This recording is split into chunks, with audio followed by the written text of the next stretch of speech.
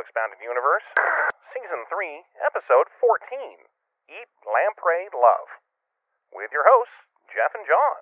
The book, Tales from the Mos Eisley Cantina, as edited by Kevin J. Anderson. The year, 1995. Let's go. The Bith in the band looked like if the testicle had a butthole on it. Don't fucking try and explain a skater boy to me, okay? The young kids don't care for your jizz. They just want to hang around in their rooms and jerk off. Oh, ball sacks, he says. Welcome back to Expounded Universe, the Star Wars Expanded Universe novel discussion podcast. I'm your host, Jeff, joined as always by your other host, John. John, how are you? I'm doing great. I'm just I'm playing some Disney Battle on my phone. Are you not ready to start yet? I'm just not even paying attention to what you're doing. This is a real problem because that was the best intro I've ever done or will ever do. Oh, yeah. Well, we should probably retake it then. You dumb son of a bitch. You fuck. How dare you? So, how is your Disney Battle on your cell phone coming along? Oh, it's great. I just turned Mr. Incredible purple. Ooh. Like actually purple or just like quality purple? Quality purple. Boring. Yeah. I don't understand the game, so I mean, I assume I do. It's your standard WoW level of progression, so you go white, green, blue, purple. Oh, is there an orange? No, there is no legendary status yet. Ah, okay. You can up their stars, though. Well, up my stars. I'm excited about up this. My stars and garters. Okay, so this is going to be the last chapter of Expounded Universe. I'm no, sorry. We're done. We just wanted to thank everyone for listening. Yeah, you know, we may have done this joke the last two times we finished a book, but this time we're serious. For sure, this is going to actually be the end, and we haven't definitely ordered the next chapter or next book already. Yeah, just one chapter, though. We've ordered the next book, one chapter at a time. Yeah, we're just having them rip it out of the book and mail it to us. Might as well. That way we've got more things to give away. Yeah! But yeah, it's true, though. The Tales from the Mos Eisley Cantina is coming to an end. This is the final chapter of the book. Then we have 1 week of, sort of catch-up, discussion, sort of round. Tie everything together. There you go. Try to tie all of these disparate elements of various predator species together. Yeah, try and really go through and be like, all right, what happened with what, when, can we establish a timeline? How badly did Kevin J. Anderson fuck all of this up for us? It's kind of funny how Kevin J. Anderson, the editor of the book, his chapter screws up the timeline for like 4 of the other chapters. Yeah. I'm like, come on, bro. Be a dude. It's weird how that works. But anyway, today's chapter is The Wolfman's Tale. Ow! The story of Lax Sivrak. And his hair was perfect. His hair was kind of a 1977 T.J. Hooker thing. Perfect. It is almost perfect. It very much looks like he got a perm before they put on that werewolf mask, Yeah. and then also after. I'd like to meet his tailor. His tailor he's wearing a spare Jedi robe. He's dressed like Obi-Wan. I mean, this character is made out of trash from the back of the set. Oh, yeah. They just went through the back lot and they're like, what do we got? What's left? Yeah, because we've already done the guy who's wearing a cheap devil mask. Oh, yeah. And now it's time to do the guy who's wearing a cheap werewolf mask.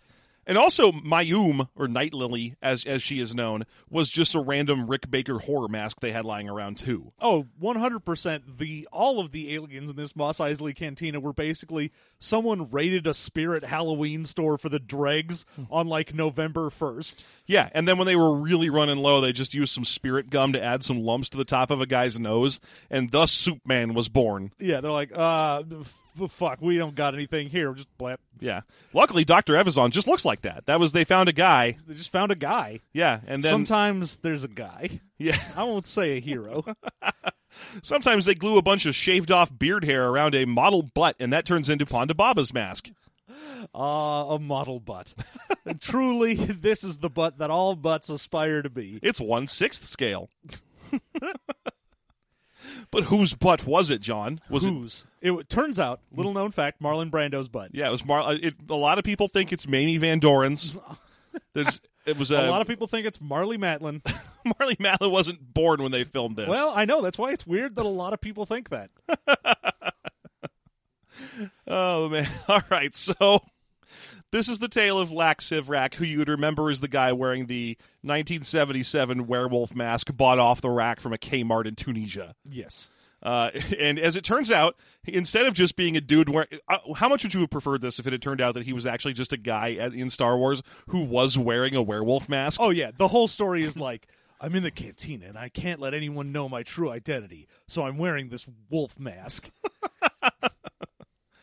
I bought this thing at a Kroger's the day after Halloween for 94 cents. Great deal. And now I pretend to be a wolf man, and no one can call me on it, or else I say they're racist. That's why I go by my secret identity name, Werewolf by Night. Good. And also by day, because it was daytime when they did this Werewolf scene. by night and day.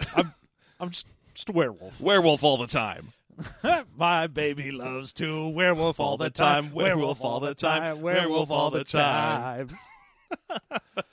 Oh, my goodness. So, Lax Sivrak, we open on him in a battle, a pitched battle in his X-Wing, because it turns out that this fella is a dedicated member of the Rebel Alliance, and he's flying his X-Wing in a battle against the second Death Star. Yeah, we open this chapter at the end of the end of Chapter 13. At the end of Chapter 6. We begin Chapter 14, The Tale of the Wolfman. Yeah, I was going to say Episode 6, not Chapter 6. Yeah, that's right. It was Return of the Jedi. Yeah. We're in the space battle above the forest moon of Endor from Return of the Jedi. And they don't know that the shield is still up yet, so at the beginning of the chapter, he is diving towards some TIE fighters that are between him and the Death Star 2. Yeah. And he starts getting all the reports. Oh, shit, the shield's still up. Oh, everyone pull up. But it's too late for some people, but not for him, because he gets all hunter instincty and dives headlong into these TIE fighters, howling. So snarly. He's all snarly and wolfy, and he takes a brief moment to mention what he is exactly. Hi, everyone. It's me. I'm Lax Sivrak. You're probably wondering how I found myself in this situation. Record scratch. Well, it all started 3 days ago in my high school principal's office. Sivrak, You're a good kid. If you applied yourself, you could go to Brown. How dare you try and do some power line music at the end of school? That was terrible. You and your buddy, Lil Pete. And Pauly Shore, for some reason. I don't know why Pauly Shore is here. The three of you are on double secret probation. It's the end of the year. Yeah, I know. That's why it's double secret. Now then, as the principal of a Goofy movie starring Lax Sivrak, let me ask you once again about science slumber parties. What do you say? Interested? Nah, with me? I'm Wallace Shawn, don't forget. Don't forget, I'm Wallace Shawn. But no, okay, so Lax Sivrak is diving towards some TIE fighters, but he stops to go, I'm a Shistavenin Wolfman. That's cool, right? Yeah, that's my species. People are still trying to figure out if we're a genetic anomaly or if we were made this way by some sort of crazy scientist a long time ago. Yeah. The only thing I know is that my species is the ultimate hunter because we haven't had enough of those in this book. Yeah, half of this book is just, well, you see, I'm the best hunter because I have fill in the blank. I've got a long, doofy snout that makes me a great hunter because I'm a Rhodian. I'm all snooty. And I'm a great hunter because I love jizz music so much, and I have 2 sets of teeth. All of the various things where it's like, why are you a great hunter? Oh, my eyes are cool. Okay, why are you a great hunter? Oh, I've got a great sense of smell. There are so many people in this book that have nothing to be proud of but their species. Oh, yeah. That's all it is. No one's ever like, I'm the best because I did whatever. They're always like, oh, well, my race is great because we all have fill in the blank. Mm-hmm. Like, come on, motherfucker, this ain't the League of Superheroes. You can't. The whole thing reminds me of that quote. I can't even remember the quote exactly, but it's like patriotism is the thing you're proud of when you have nothing else to be proud of. But that's basically what all these people are. They're like I'm a Deveronian, and my species has a super short digestive tract and sharp teeth, so we can eat humans. So we can eat and then poop real quick. All right. Well, what have you specifically done, Labria? What have you done that's worthy of pride? What did you go to college? I accidentally killed a whole bunch of people on purpose. Yeah. I'm a real piece of shit, but my species is so rad. Great. Yeah. Me, garbage. Look, if you don't like Planet Deveron, you can get out. But yeah, Laxivrak's just the latest in a long line of ultimate hunters. His werewolf people are super good at hunting, and they have powerful senses of smell and big bitey fangs. And Oh yeah, they're your standard werewolf man. they're wolfy dudes. They're Wolfingtons. They got claws and teeth, and they're shaggy, and they got senses of smell. They're wolves. Mm-hmm. What else are you gonna say about some Shistovanans? Yeah, there's really not much to say. So little that they don't make a good bonus content, so don't look forward to that. Oh no, definitely not. I looked up the race, and the fucking article for them is a paragraph, and it's basically what gets mentioned here. Yeah, right down to the point where it's like no one is sure if this species was genetically modified to look like this or not. Oh, maybe they were made by genetic engineers. Who knows? You got to see one for a while, but now he's not in Star Wars anymore. He was replaced by a guy named Q-Tall or Ketlo or something. Yeah. Ketwall, I think. Yeah, well, what happened was he hit the floor. Next thing you know, he was replaced by Low. Oh, man, he was replaced by an alien mask that was so much better that they used it for two species in that bar at the same time. Yeah, just flip it. They flip it, drop it low, and reverse it. Yeah. They had a person wearing just, what was it, Missy Elliott's garage door. It was Missy Elliott in her giant garbage bag outfit. Just wandering around in the background of Star Wars. Yeah, that was what was in the special edition. But that's one of the best things about Laxivrak is that this is the character who was pulled from Star Wars for looking too stupid. Yeah, God, you look through that cantina scene, and that's what they decided needed to go? The dude in the wolf mask? I mean, the mask isn't even tucked in. When you look at the outfit, you're like, oh, does he have a lot of chest hair? Oh, no, that's literally just where the mask ends. Oh, I get it. So, anyway, the second stupidest looking character in the cantina was not removed. So, as it turns out, he's spending his time flying through space and thinking about fighting TIE fighters, but he's also thinking about her. Oh, he wouldn't be here if it wasn't for her. For her. And he thinks of her and her perfect pheromones and the smell and the dusty air of the Mos Eisley Cantina. And suddenly we are there. We are there in the Mos Eisley Cantina. So the guitar plays. And he walks in and sees her. The dust settles from his footsteps. It was the biggest fucking wolfman I had ever seen. Jesus Christ. All right, so... But it turns out that this is going to be a time jump chapter.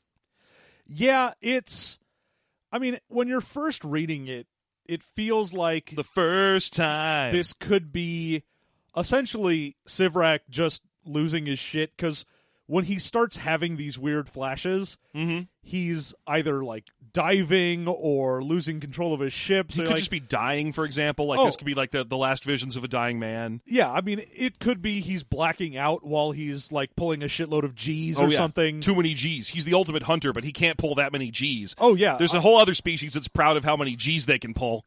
Yeah, it's called the Dreys.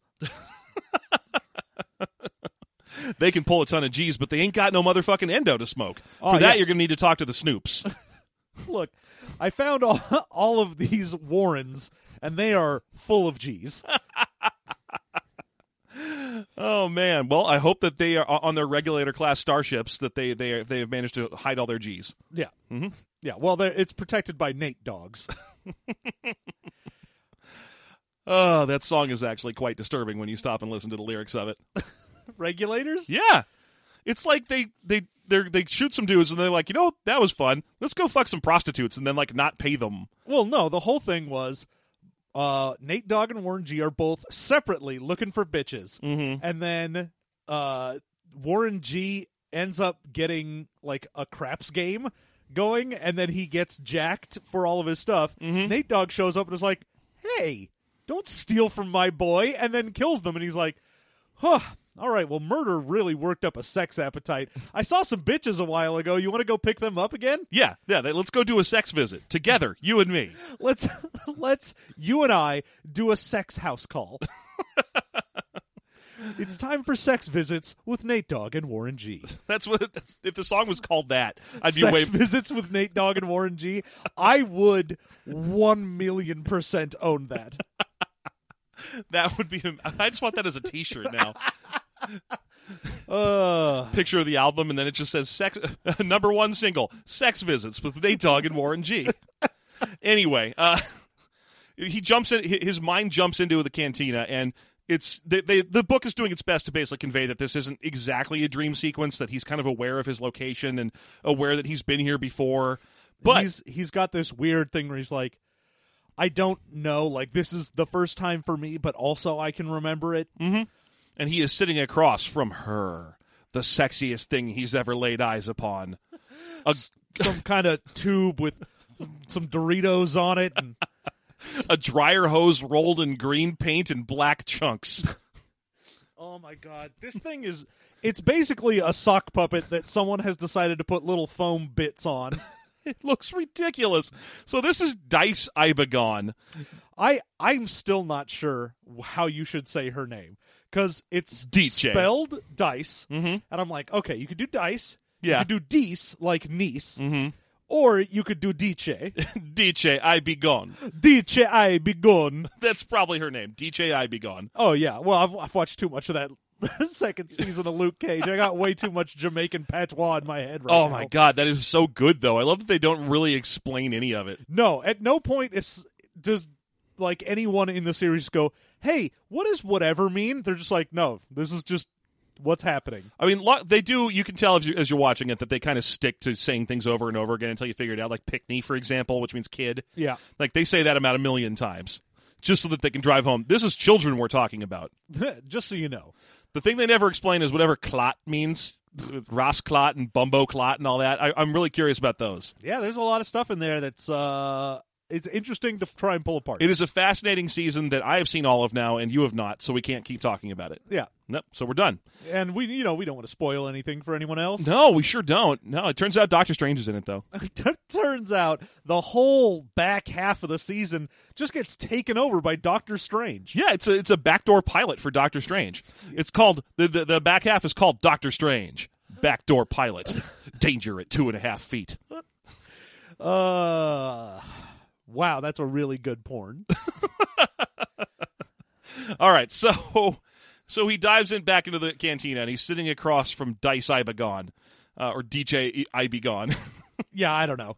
And he's like, a golden droid will enter soon. And she's like, yeah, I know. You know. We both know, but you don't know. Yeah, and then he will be asked to leave, and he will leave.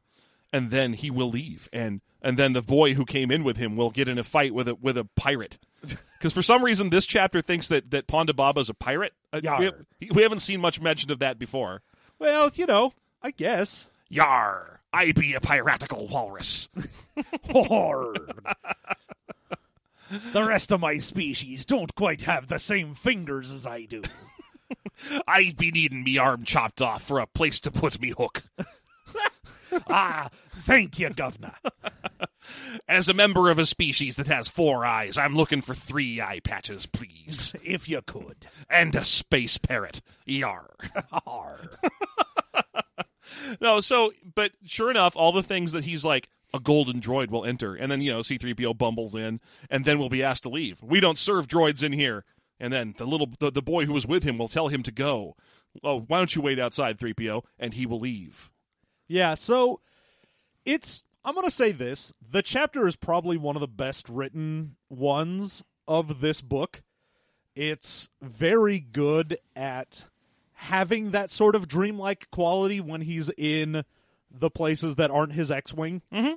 So him being like, I'm confused as to, like, mentally I think this is the first time that I've been in the cantina and I'm doing everything for the first time. It certainly feels like the first time. But I also have a lot of deja vu and think that I've done this before. Mm-hmm. It's almost like he has double vision. Who set this thing to head games? Because those are Loverboy songs, and Loverboy has always sucked. You're a dirty white boy. So okay. It turns out that Ibagon basically is a big believer in the Force. There's a chance that she might even be Force sensitive, and I'm still having a hard time talking about her because, again, she is a sock puppet with an elbow sticking out of one side that's been rolled in crackly green paint. It's so different from what you read in this chapter versus what is actually on screen. Yeah, if you haven't taken a moment to go back and look at Lack Sivrak and Dice Ibagon, do yourself a fun little internet tourism stint and Google them up. Yeah, it's just the two worst costumes possible. But the way that the author describes her is like, oh, she's a powerfully muscled, sinewed snake lamproid thing, and she's got row upon row of teeth in her mouth for shredding meat, and her orbs on top of her head for sensing all manner of light that couldn't be seen by anyone else. And a mighty stinger at the end of her tail, barbed with a poison that would kill any man.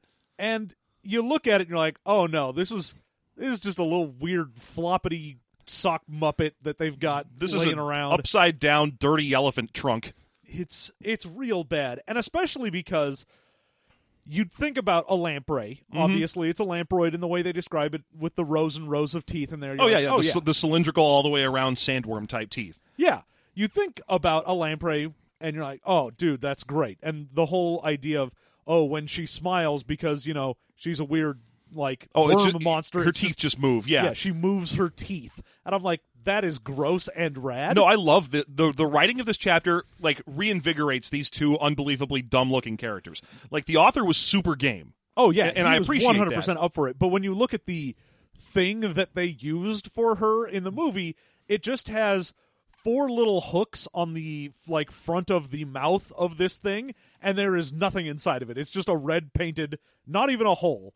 There's just like a sock puppet. It's just the inside of this is painted red. Yeah, it looks like Robbie the Robot's grabber holding a grapefruit. It is not well done. Yeah, no. It's an ugly. If you look at it head on, there's a couple of head on shots of it that you can find. One side has an eyebrow ridge for one of its eye orb things, and the other side doesn't, because it didn't matter. The thing was only shot from one angle for a split second in the actual film. Oh yeah, you're only going to see this for like you say, a split second, and it doesn't really matter. But the author took this lumpy elbowed arm, which kind of looks like what Ron Jeremy's dick looks like now, and was like, yeah, okay, I can write about this. She was a sexy snake slug, and I loved her so because of her hot, boneless exterior. And honestly, I'm going to say this is my thing I liked about this chapter. Lax Sivrak's in love with this giant worm, and they never stop to explain that his species is normally in love with giant worms, with giant, gross, poisonous worms. It's just, he just respects her for her raw power and is super into that. That is his game. Yeah, I mean, he walks into the cantina and is like, oh, shit. Is that pheromones I smell? Mm-hmm. Nice. Yeah, he's like, oh my God, something sexy and powerful is in here. It's either a giant worm or Madeline Albright, and either way, I am rock hard. It's both. I'm Madeline Wormbright, a Florn Lamproid. Wormbright. What is that, like that glowworm from the 80s, huh? In the 90s? Something? Only 90s kids will understand. 80s reference? Glowworm? Huh? Glowworm? Teddy Ruxpin. Anybody remember glowworms? Baby tumble surprise. Yeah. Oh, that Easy Bake Oven you could buy, but you used it to cook monsters instead. I think it was called Creepy Crawlers. Man, I don't know why when you were like, oh, that Easy Bake Oven you would buy, but you used it to make, and in my head I was like, meth. You use it to make meth. There's nothing that cooks meth up quite so good as a 60-watt light bulb in a little plastic container. You're goddamn right. That's what made Walter White so important. Yeah. Let's drive out to the desert, set up an RV, and put out 60 Easy Bake Ovens. We've got to get this crystal out. And by God, I need so many Easy Bake Ovens. I need 60 Easy Bake Ovens and a big basket full of those muscle guys. What are those for? Nothing. I just like them. I fucking love them so goddamn much. Anyway. So, Dice Ibagon is a Florn Lamproid. She is... there's an action figure of her that exists now. It didn't exist when the book was written. So, when the book was written, the guy had no idea what she looked like below the sock puppet. So, he was just like, she's a big snake. Like, there's no arms and legs on this thing. Oh, no, he does. Oh, does he describe her as having, he gives the 6 little grabbers. All right, so then I missed that, and he does indeed have grabbers. She ends up, the action figure looks exactly like a low-level monster from the Star Wars MMO. It's true. Like, I think they're called Chlor Slugs. It looks exactly like one of those. Yeah, the Lamproid whole thing is supposed to be like, they're from a planet where it's so dangerous. Is murder. Yeah. Like, if you go onto that planet, something will kill you. It says if you don't have hyper-accelerated senses the moment you touch down on that planet, you are immediately murdered. And I think, they don't give us the name of it, but I'm pretty sure it's just Australia. I'm pretty sure. So anyway, it turns out that she's from this deadly planet, and she is the galaxy's ultimate killer because of her mighty stinger and her deadly four-tooth, ugly grapefruit bite. Yeah. Well, I mean, she apparently has the strength of, say, a constrictor to be like, oh, she can wrap her body around you and just crush your shit, or she can sting you with her stinger and poison you to death, or shred you with her mighty jaws. Yeah, she can do all sorts of nonsense to just murder the fuck out of you, and she has, that standard predator hyper-awareness of everything around her. Yeah. Also, she's force sensitive, as it turns out. That's why this chapter is so the whole chapter is so shenanigan-y. We also, before he sits down and talks to her, he stops by Woo Her and orders his favorite drink, a big mug of organs. It's some kind of organs in liquid. Just a big bowl of gach, basically. Yeah, just, these organs are still wriggling. That's how I know it's fresh. More organs means more human, he says, as he orders it. I want my drink with a squiddly spooch. My drink has a squealy spooch. Dice, you've got head pigeons. So it turns out that so he sits down with his big mug full of still wriggling organs and also some muddled strawberry, and she is drinking clarified bantha blood. Ooh, it's been clarified. It's clarified that it's bantha and not crate dragon blood. You can tell because the blood does not sting, neither does it quail. Well, so the two of them are sitting down and having this deeply mystical conversation where she's like, "It is as it shall be, and as it always has been, and as it shall be again." Yes, indeed. I know that you only mentioned your love of the rebellion because you wish to get within my coils. And I'm he's like, oh, nice. Yeah.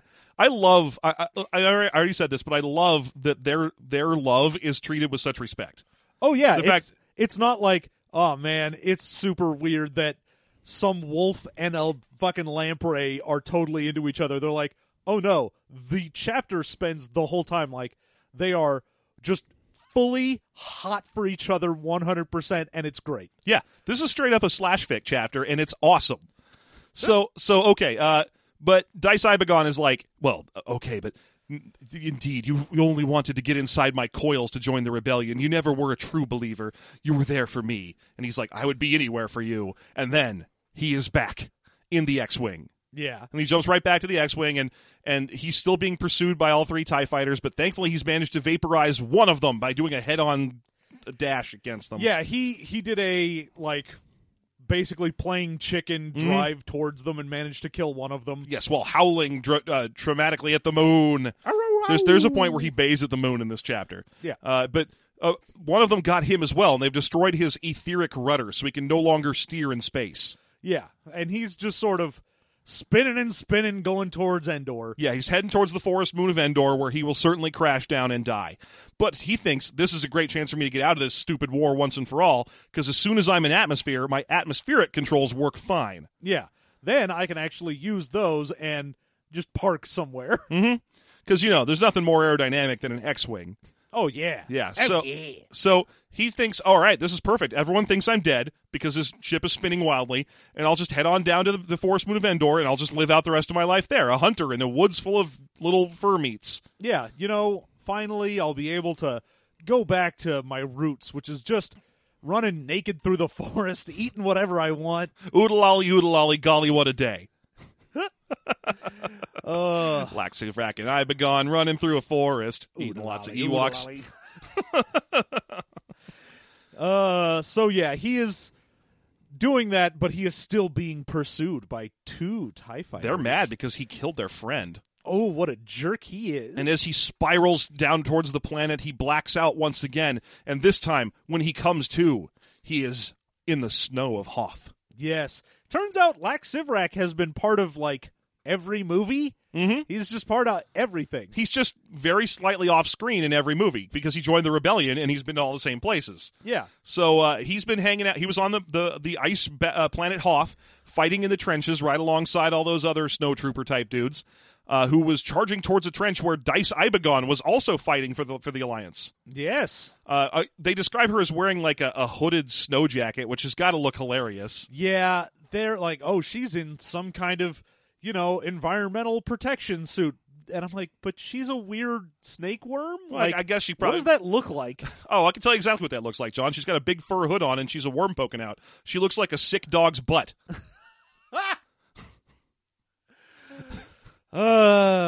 Sick dog's butt. That's what she Bro. So anyway, Sivrak is charging his way across the battlefield trying to reach her, but he's too late because he knows. Deep inside, somehow, he knows that she does not live beyond this moment. Indeed. She dies right here, shot by the Empire as they invade the rebel base on Hoth. Here in the snow, her purple blood stains the white pure snow. And it's super hot because she's a red, sexy worm. Oh, God, I just want to get into those coils. Oh, man. I can't wait to touch on her gonopore. All right, so he finds her, and she's dying in the snow, and they have another meaningful conversation about the Force and how this has already happened and how this is definitely going to happen some more. Oh, yeah. And, we get to see what happened when he was at the fight of him having this final very touching moment with his beloved weird snake Muppet. Mm-hmm. And she's like, you have to live without me and believe in the Force. For me, it is my final request of you. And he's like, I will do that if you want. And she's like, you don't care. She's like, look, I'll believe in whatever you want me to believe because I love you. Yeah, yeah. And then she bleeds out into the snow, and he stands there and howls and mourns, and a rebel soldier passes by and tries to drag him to an evacuation point. Come on, point. dude, we got to get out of here. And he's like, I will straight rip your balls off, my dude. Yeah, he turns around, he's like, roar, yip, yip, yip, yip, yip. And the guy's like, oh, shit, it's one of those. Never mind. No, it's good. All right. Just spritzes him on the nose. No. By the way, your hair is perfect. We jump once more. He's back in his TIE fighter, drinking a pina colada. We jump once more to Trader Vic's. There's an Imperial guy there, and he rips his lungs out, Jim. So, Lax Sivrak ends up disintegrating the body of Ibagon on Hoth because he's like, I've heard that the Imperial people will, take rebel bodies and do experiments or clone them and do dumb shit for fun. So I'm going to make it so that they can't do anything. And he does one of those things that really expands the definition of a Star Wars blaster, which is he takes out a normal Imperial Rebel blaster and sets it to maximum disintegration and immolation mode. Yeah. And it's like, I don't think blasters in Star Wars do that. I'm almost certain. Like, if you had a phaser and you set it to all the way, then sure. I mean, phasers in particular are really bad about that, where anytime a main character gets hit, it just hits them and they fall over. But tons of characters are hit by phasers and just disappear. Well, yeah, because it depends on the setting you have it. If you're on, setting 2, then you're just going to get stunned. But you also have people who get hit, take a bullet to the chest and fall over dead, versus the same gun in a different episode will hit someone and they'll just vanish. They're just like, I don't need to be in any further scenes. Whoop. Well, yeah, that's what I'm saying, is you can set a phaser to whatever setting you want. I know. It's crazy the things you can set a phaser to. Tickle. Yeah. Spank. Set phasers to jumble. Yeah. You can mess up letters with phasers. Make things so hard to read. Oh, that really rustled my gimblies. I've got my phaser set to rock polish. Rock polish? Yeah, it polishes rocks now. Yeah, it polishes the rock. It polishes the Rock, who was only in that one Voyager episode, but I'm sure he received a whole lot of rock polishing. Oh, yeah, they were like, finally, this fucking setting works. He is actually in one episode of Voyager. He plays the grand wrestler of some planet that settles their problems with wrestling. Well, yeah, obviously. Yeah. He looks hilarious. Oh, it's great. I thought for a second that he was a Cardassian. I thought for a second he was a Kardashian. I thought for a second that he was 15 elephants. Each one of them more muscly than the last. 15 elephants from the top rope. Oh, my God. Can Stone Cold survive this? Stone Cold gets up. He's 16 elephants. Never in the whole history of the squared circle have 31 elephants gotten in such a fight. Oh, that's the intro music for 17 elephants. 17 elephants coming down. And the music is just 17 elephants coming down. 17 elephants has a chair. All right, so Well, that was a good callback. yeah, so they teleport back to the TIE fighter. He is now starting to fall, or the X-Wing, excuse me. He is now starting to fall into the atmosphere. He has just enough control that he can spin and shoot the TIE fighters. Also, he does something I didn't know X-Wings could do as he's falling. He discharges everything the X-Wing carries, hundreds of mines and chaffs and Oh, yeah. various just junk bombs and so on that this X-Wing has on it. They have anti-missile tech and mines and all sorts of nonsense that they can just crap out the back. That's great. His his phaser blaster is so fucking rad. I'm surprised he doesn't just roll down the window and shoot the TIE fighters with that. I'll set this thing to TIE fighter removal.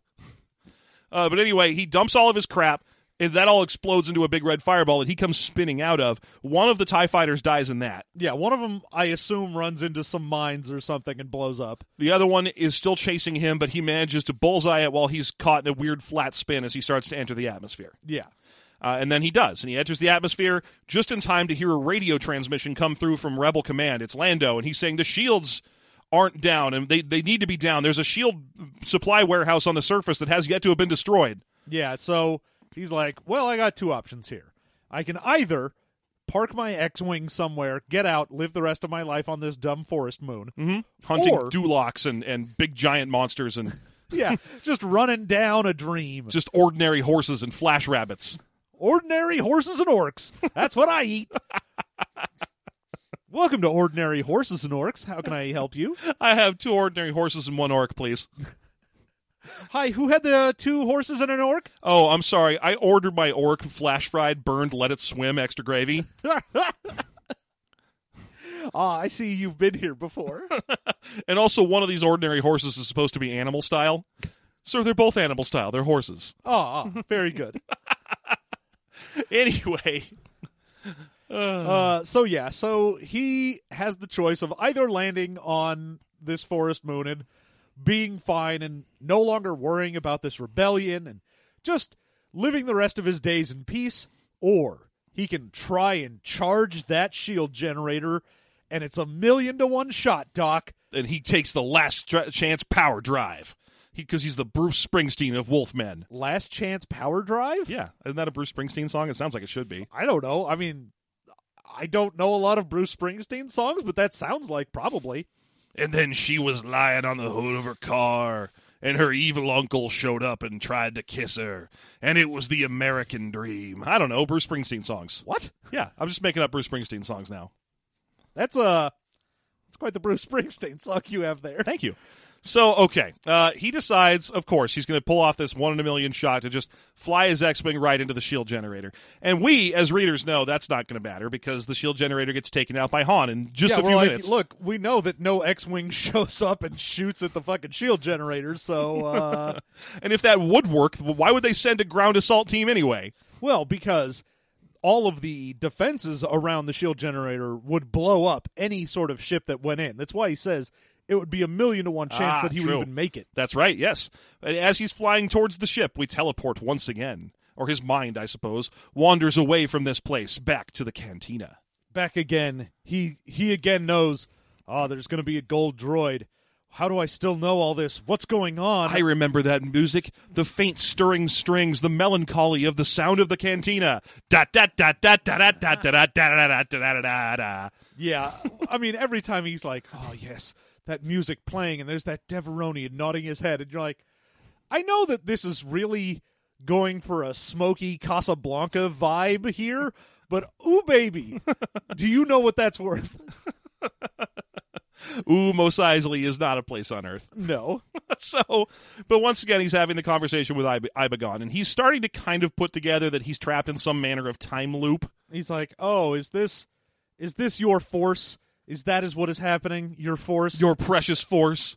Is this a force thing? And she's like, no, it's 18 elephants. 18 elephants come out of the cantina. The gravitic pull of them is bringing you back through time. So dense were these elephants. Each one of them a brown dwarf of elephant. And each one being ridden by a brown dwarf. Anyhow, very wonderful. She's like saying, you can leave this at any time you want. In fact, she says, you can check out any time you like. Unfortunately, Lax Sivrak can never leave. No, because he's too attracted to the warm smell of colitas. Yeah, well, I mean, as the ultimate hunter, he'll stab that beast with his steely knives. But he'll never kill her. Yeah. I do like that we get a difference between him and Ibagon in that he is an ultimate hunter, but she's an ultimate killer. Yes. So Yeah. she's not exactly down to, like, hunt things and track prey, but if she finds someone she wants to kill, she will just murder that motherfucker. Yeah, she's not an ultimate killer the way that, like, a box jellyfish is an ultimate killer, where, like, if anything that comes near her, she can just kill. She pretty much is an ambush predator that's just waiting for shit to happen. If anyone gets near her, she's super quick and strong and poisonous. But she ain't going out venomous. into the woods for things. That's not how she does. She ain't going to go find stuff. She just digs a hole and sits there till something good happens. Hey, same. Yeah.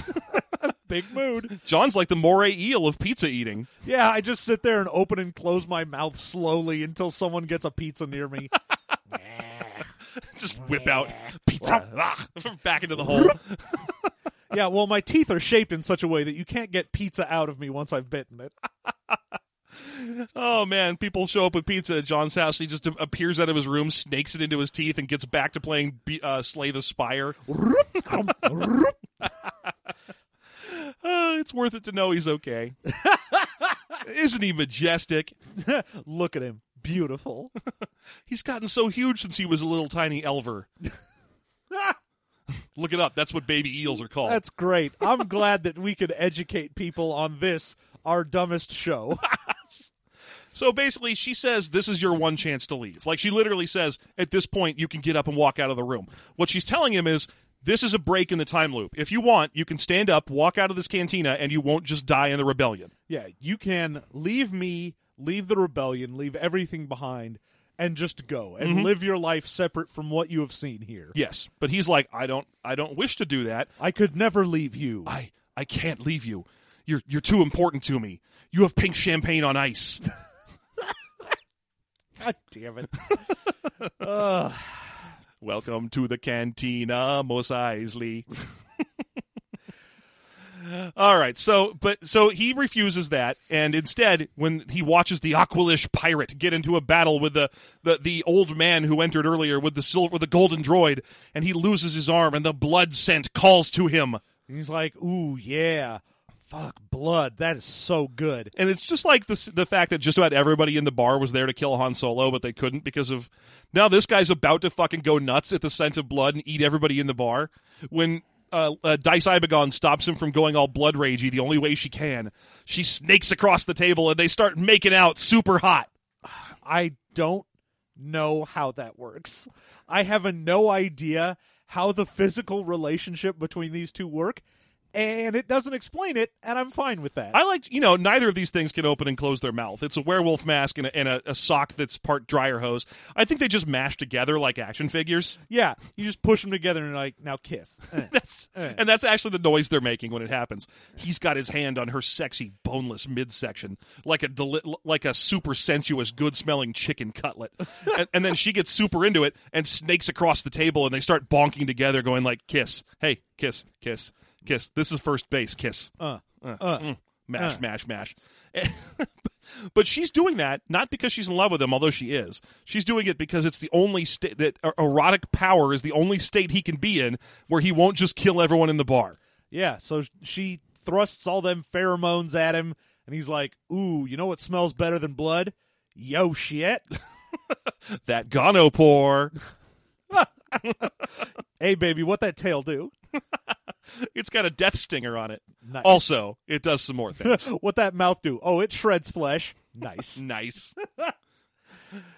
So the two of them start making out all hot and heavy right there in the cantina. Some really sweet PDA for everyone who wanted to watch that happen. Oh, yeah. And you know that soup guy is just like, what's going on? Ew, soup. Ew, disappointing. Soup. That's terrible soup. Oh, soup. Ew, soup. I'm going to stop by Soup Dudes on my way home and get some much better soup. Hey, soup dudes. famous restaurant on Tatooine, Soup Dudes. Yeah, it's right between that Pylocam's, the place that sells fried meat, and then Pylocam was the one who sold vegetable fritters. Yeah. And then the other one guy who's like, hey, what do you have? I've got organic juices and fruits and veggies. I sell hot chocolate, an official part of Star Wars. And then on the other side from him, you've got Soup Dudes, and then right past that, a place that sells like fried meat dipped in maple syrup. Yeah, it's just, what is this? Oh, it's sugared beef chunks that we have deep fried. Welcome to the Fair of Tatooine. We call ourselves Sugared Beef Chunks. Run by sugared beef chunks. We also have bacon. Also, bacon wrap for $1. And no one stopped by Soup Dudes. All they have is soup. Soup. Hey, why does your menu just have soup in large capital letters? Soup. And how come the prices go through that tent door? Oh, you've misunderstood. We drink your soup. Oh, we are the Soup Dudes. Welcome to Soup Dudes. We're not a restaurant. We're a soup depository. Please place all your soup in this basket. Soup depository. I'd like to make a soup withdrawal. Soup seller. I'm going into battle, and I need your strongest soups. My soups would kill you. God damn it.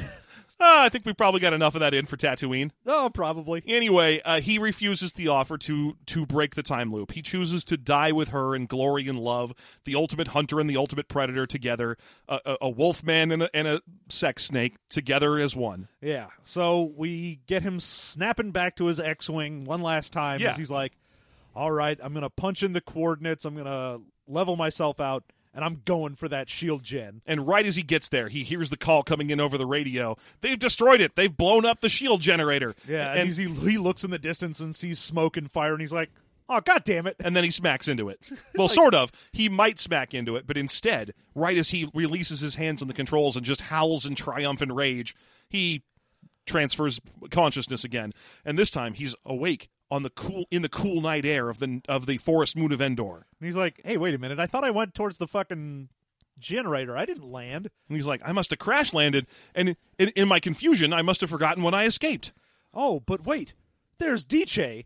Yeah, and Dice Ibagon is here too, and she comes toward him, but there's something different about her. Oh, DJ, you're so glowy and blue. She's blue and glowy. And the two of them go walking through the woods together for a little while. Like, I can't understand. What's going on? And she's like, well, look at yourself. Oh, shit, it's a Twilight Zone episode. I'm also blue and glowy. I'm Ava Braun. That's not fair. There was time now. Dice, you're wearing the bottom half of a pig mask. Why would you do that? We already have Dr. Evazan. Why did I crash land? There was a gremlin on the wing of your X-Wing. Also, it's 45 million BC. But, okay. She actually drops the Yoda line. She's like, because we are luminous beings, not that crude matter. Yeah, what up now? Nothing, not even death can stop true love. We will be together forever, the ultimate hunter and the ultimate killer. And then the end theme from Princess Bride starts playing, and it's great. Ew, they're doing mushy stuff. I think. Is this a kissing chapter? These two can't kiss, son. They do something much, much filthier. They just graze teeth. Yeah, they just smack their teeth into each other. Donk. And then she deposits her milt in the air around him, and he fertilizes it by just jacking off furiously while spinning in a circle. I'm going to burl all your milt. That's good, too. I like that. Yeah, you like that? Oh, man. Then he lawns her chainies.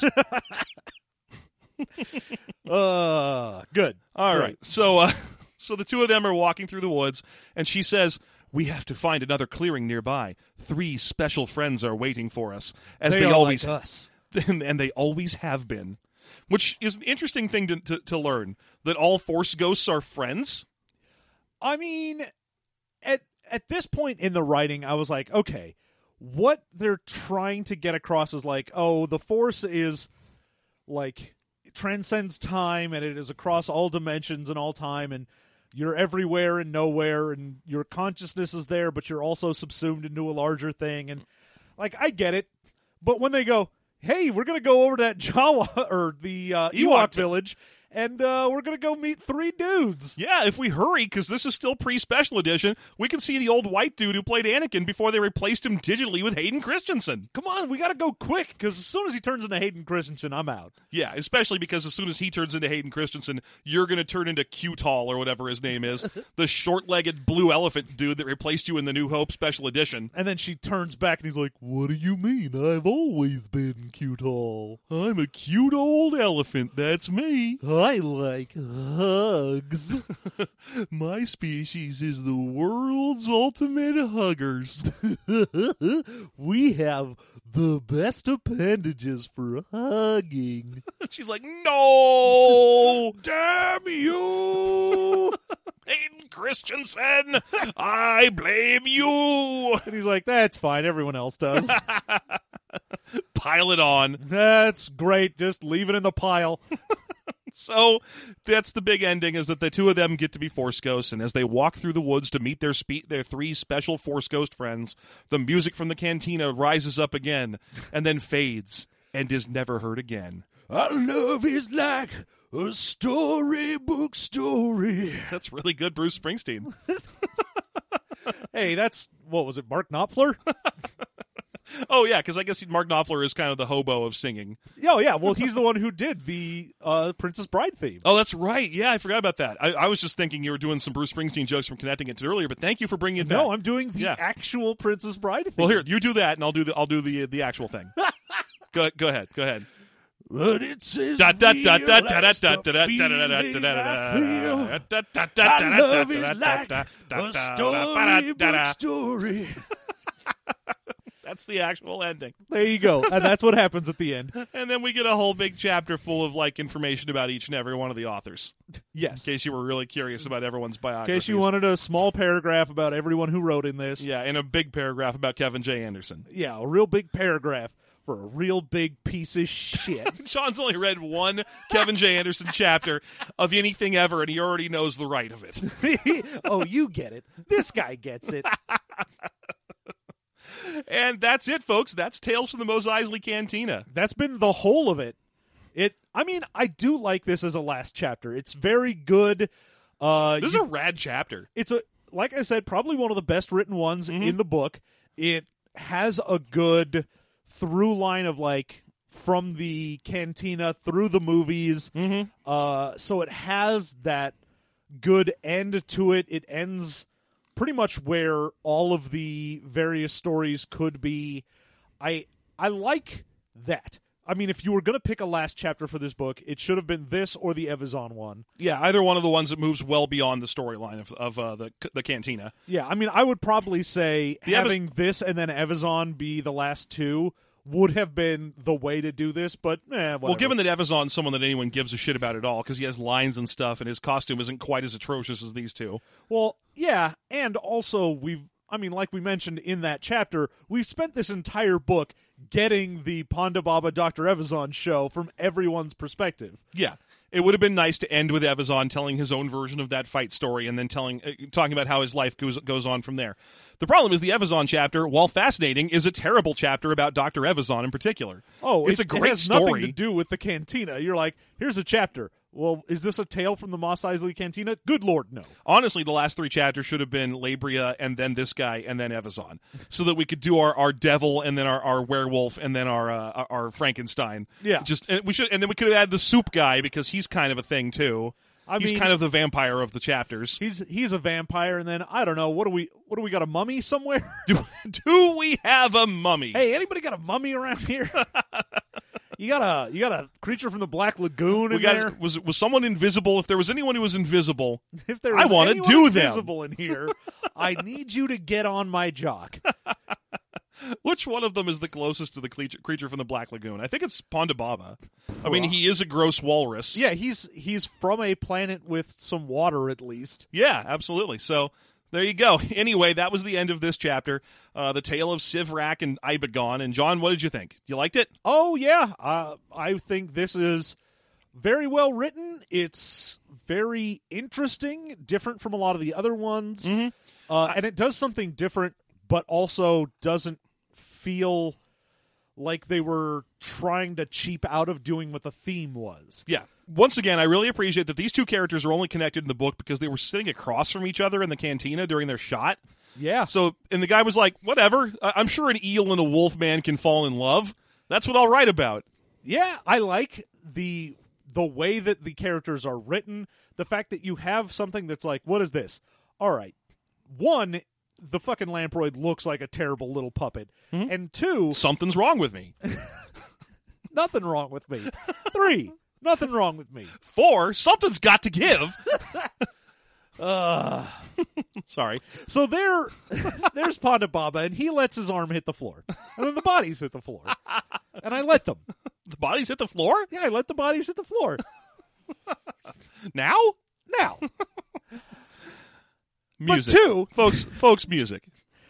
Two, not only was this a dumb-looking little Muppet thing, but in the way he describes it, you go, okay, let's imagine this as being the way it should be. Mm-hmm. And it's still a weird, horrible monster. Yeah. It's just an actual frightening-looking monster rather than a dumb puppet. I mean, he doesn't skimp on describing this thing as gross, but through the eyes of someone who finds it the sexiest thing he's ever seen. Oh, yeah. He describes all of the bits of what you would imagine a nightmare lamprey monster would be. Yeah, there's a part where like a flash goes off in the cantina and her eyes retreat from it the way a snail's eyes retreat when you reach near them. Yeah. It's just sort of melt down into her. Whoop. And you're just like, bleh. But he's like, ooh, that's so fucking hot. Look at her eyes retreating. Oh, man. Yeah, that's... Ooh, she got a little salt on her and she's bubbling. Bubbling for me, baby. That is what I love about this, is he takes a creature from this cantina that you could have looked at and gone like, I'm going to go the same way so many other people did and been like, oh, she's just here to murder someone and she's here to drink soup or whatever the fuck. She would have killed Han Solo if Greedo hadn't gotten in the way. Yeah, but instead it was like, oh, Or fucked him. What's her whole thing? She's a dedicated part of the rebellion, like to start with. She is super compassionate and loving towards Sivrak, and is like this gentle, sweet voice that happens throughout this chapter.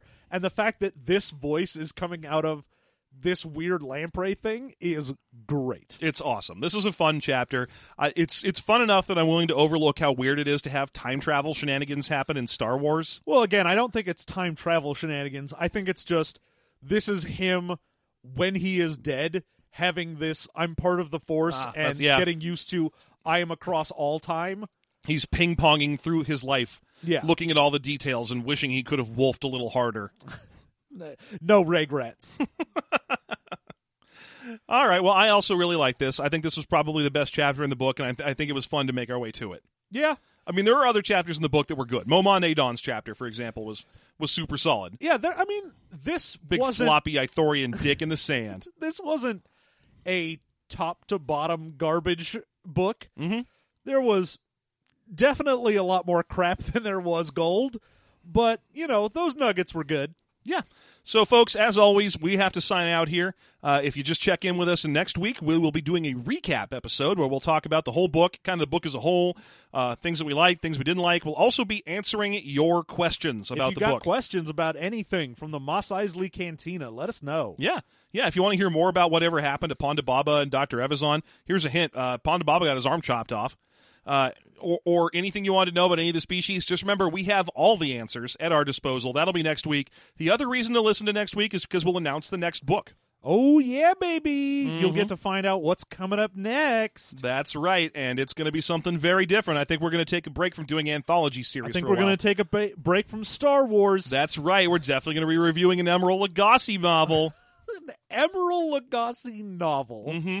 It's called The Color of Her Bam.